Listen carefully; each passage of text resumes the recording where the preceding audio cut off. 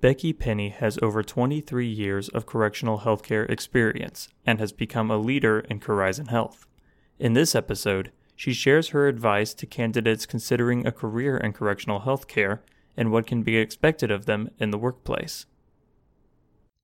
You're listening to Corizon Radio.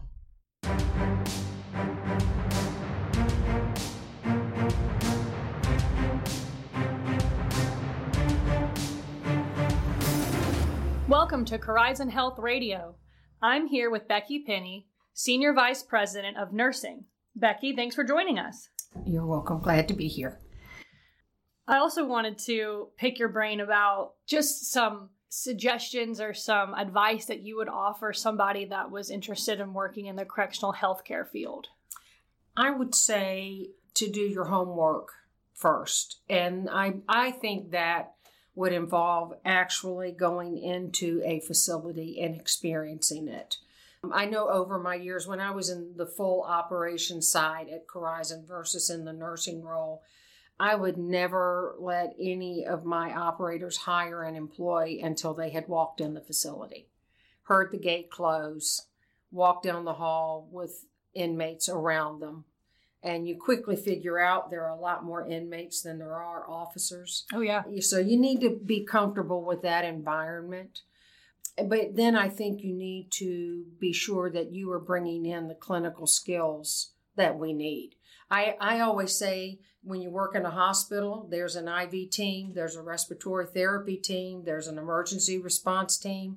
In our world, we are all of those things.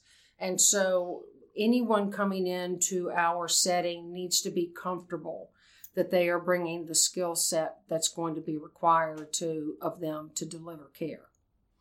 A lot of the hot topics I hear about why someone would want to work in the correctional healthcare space is that idea of continuous care, of seeing somebody from the beginning of their symptom to hopefully at the end treatment. Exactly. Or I guess maintaining. Yes.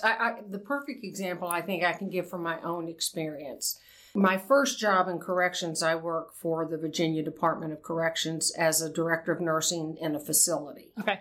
And I can remember my first day on the job, we had a hospital building and then we had our general population building. And I walked over to the general population building and it was this hall that looked to me like it was 6 miles long at the time. And it was full of inmates. And I remember stepping into the Sally port and there was a female officer who opened the gate for me. I walked in, it closed, and I looked around and I realized it was like 200 inmates and that officer and myself. And I was scared to death. I mean, I was like, oh my gosh. But when I went back to that same hall 6 months later, I knew all those patients. You know, I knew Mr. Smith was hypertensive and this patient was diabetic. And now that fear of the unknown became, I had a group of people that I was responsible for.